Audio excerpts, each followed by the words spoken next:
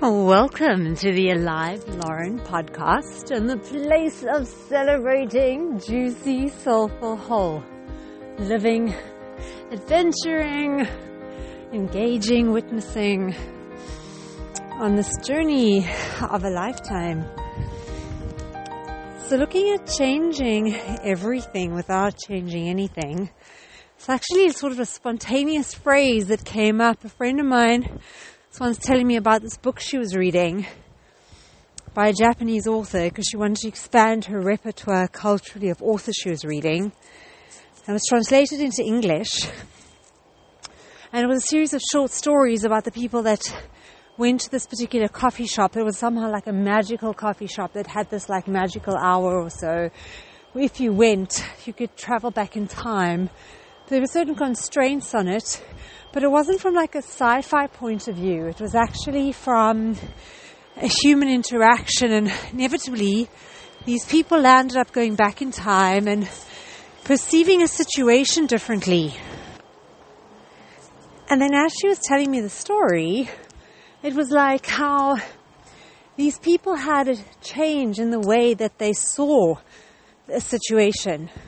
So then everything changed without changing anything, because they actually came back to the present time where nothing had changed, but yet everything had changed because the way they saw things changed.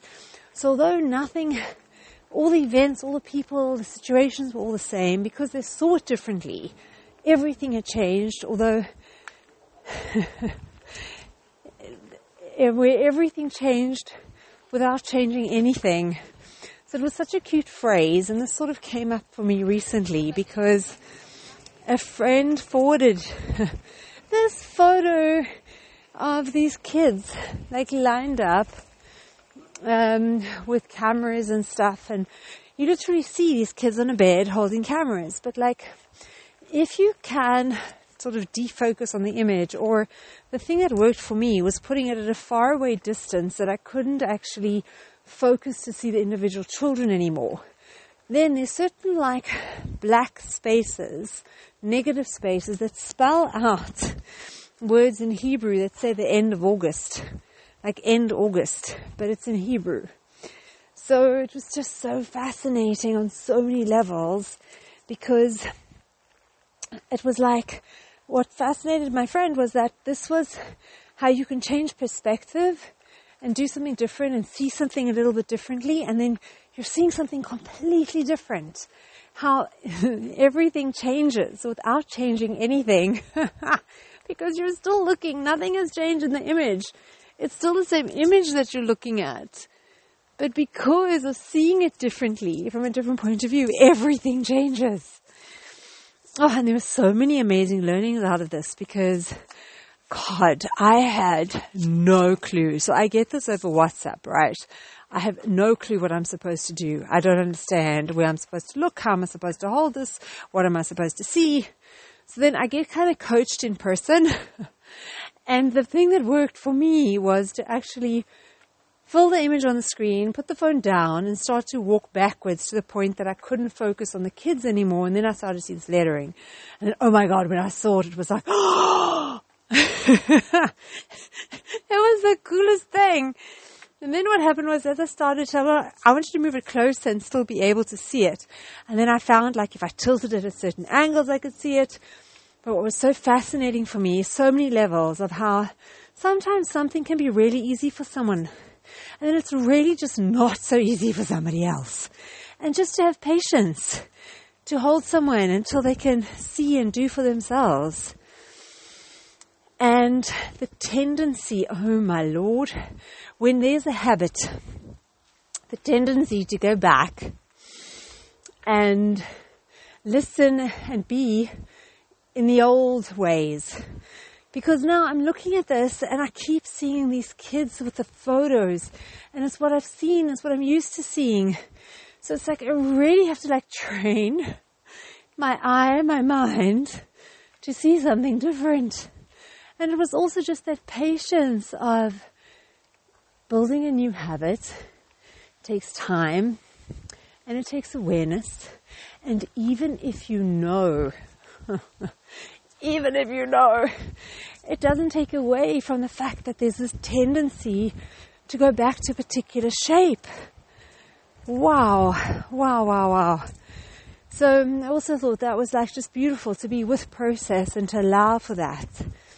And then the other aspect that all of this amazing learning that came out from just this share of this image was also how the reason I found it so difficult to focus then and see the lettering was because I can see kids holding cameras, and it's like I'm so fixated on something that I'm familiar with that to actually see past the familiar, it's like I kept wanting to focus on what I knew. And then I remember also this art book where this woman had the idea that the reason so many people claim or say they can't draw, because so many times people draw what they're conditioned to believe things should look like. You know, like a person is a stick figure. Like a house is this block with like the triangle roof and the doors and windows. And there's sort of like a stereotypical or like a standard way of drawing as we grow up. And that often then when people look at something and you know what you're seeing, they don't actually just draw what they see. They draw an idea of what they think the whole image should look like, pre-programmed. So one of the exercises is she gives them a picture upside down, even like just a line drawing. And so many times when people are drawing it upside down, they're stopping to focus on what it is, and they're literally just drawing the lines and shapes. And it's amazing afterwards to turn it around and see how accurate it is to the original. So that was also here of how it was hard to see the black, like the negative spaces, because I just kept focusing on what was familiar and what I knew. So there was just so much value, and it's kept very amused by it, and then trying to train myself to like see them, it's still not there to like, and it's also amazing how it's like impossible to see both at the same time. It's like either I see the kids in the cameras or I see the negative spaces in the lettering, but I cannot see both at the same time. Yeah, so it's also just that humility of, it just reminds me as well of the beautiful practice in Imago of the idea that even if we're speaking the same language, like I'm speaking Lorenese, and if I were to be speaking to a friend, Natalie, she'd be speaking Natalie's. And yeah, we each have our own language, on our own sort of planet of our own, despite the fact that even we are speaking the same. You know, physically we're both speaking English by the book, but like, you know, in terms of someone to listen to us, but we still, our language is, it's got nuances and everything that are each from our own individual planets and worlds. And the whole deep thing of Imago, of hearing someone deeply, is to come across this bridge to someone else's world and see something from someone else's perspective. And in order to do that, you need to leave your world, cross the bridge and enter someone else's. And this was the thing also with this image, that I can't hold both at the same time. There's one or the other. So beautiful, beautiful learnings. And on this note, just offer you that, wow, here is to practices, to realizing the power of perspective and to seeing things differently, because then everything changes without changing anything. And here is to everything changing without changing anything, because, and like a friend of mine that I met up with tonight who was saying that everything has got different aspects and different perspectives, and you can go into the labelings of the positive or the negatives, and we choose the perspectives of every situation.